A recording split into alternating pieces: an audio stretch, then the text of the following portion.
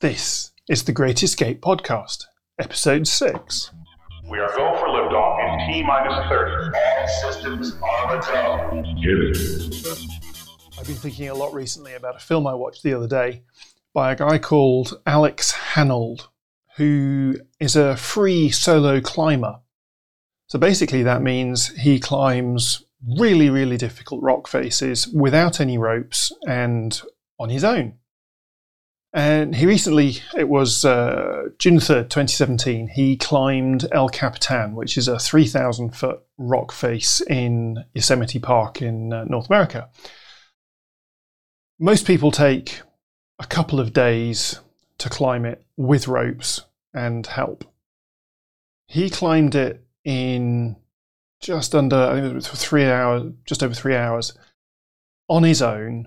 No ropes, no safety equipment, just straight up this rock face. Now, apart from the insanity of doing such a thing, and I think the film covers that quite well in some of the comments from his friends and his girlfriend and the guys making the film about how mad, because once you're above 50 feet above the ground, it's basically you come off your lethal, and he's got another 2,950 feet to go.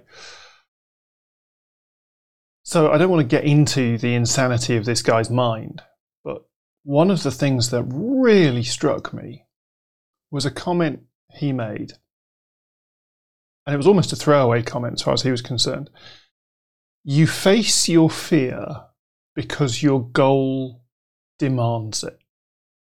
And this has been really challenging to me because so often we sit in a situation that we don't particularly like, we're uncomfortable, we complain about it, or a relationship or a job or whatever it is, but we don't actually take any action to fix it, either changing our own attitudes or getting a new job or talking with our partner or just leaving the relationship. We don't do any of those things. And we could be not doing it for all sorts of reasons. Fear of something different. But actually, quite a lot of the time, it's just laziness. For me, looking at launching some new aspects of the business, there's this huge fear that if I do it, it won't be well received, or if I do it, it won't be successful, or if I might fail to do it as well as I want to do it.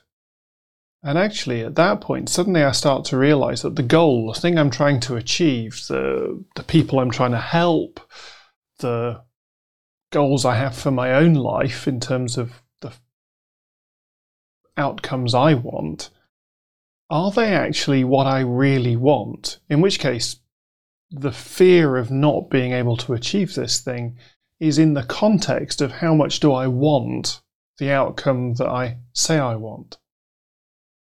So next time I find myself grumbling about something, I'm going to start thinking about whether the goal is not actually a goal that's worthy of the name. A goal is something that's going to stretch me. The goal is something that's going to push me forwards. A goal is something that I want to aspire to rather than just sort of quietly allow to drift off into the distance and never happen.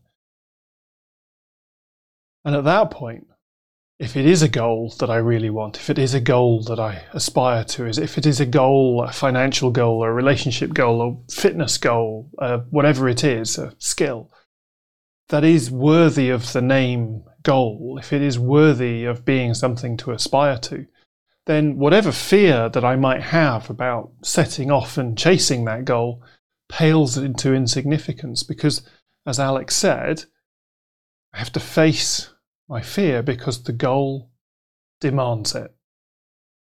I hope you found that interesting, inspiring. Please do share this podcast with anybody you think may be interested, may be stuck in a rut, may need help to move themselves forward from a situation that is unbearable or intolerable. And if you know somebody with an inspiring story, please do get in touch. If you want to see other episodes of the podcast, you can find them on iTunes, Spotify, Stitcher, all the usual places, but also on the website, greatescapepodcast.com/episodes, or just greatescapepodcast.com and sign up for the 6 steps to freedom. I hope that's helped. See you next time. Looking forward to Saturday's episode.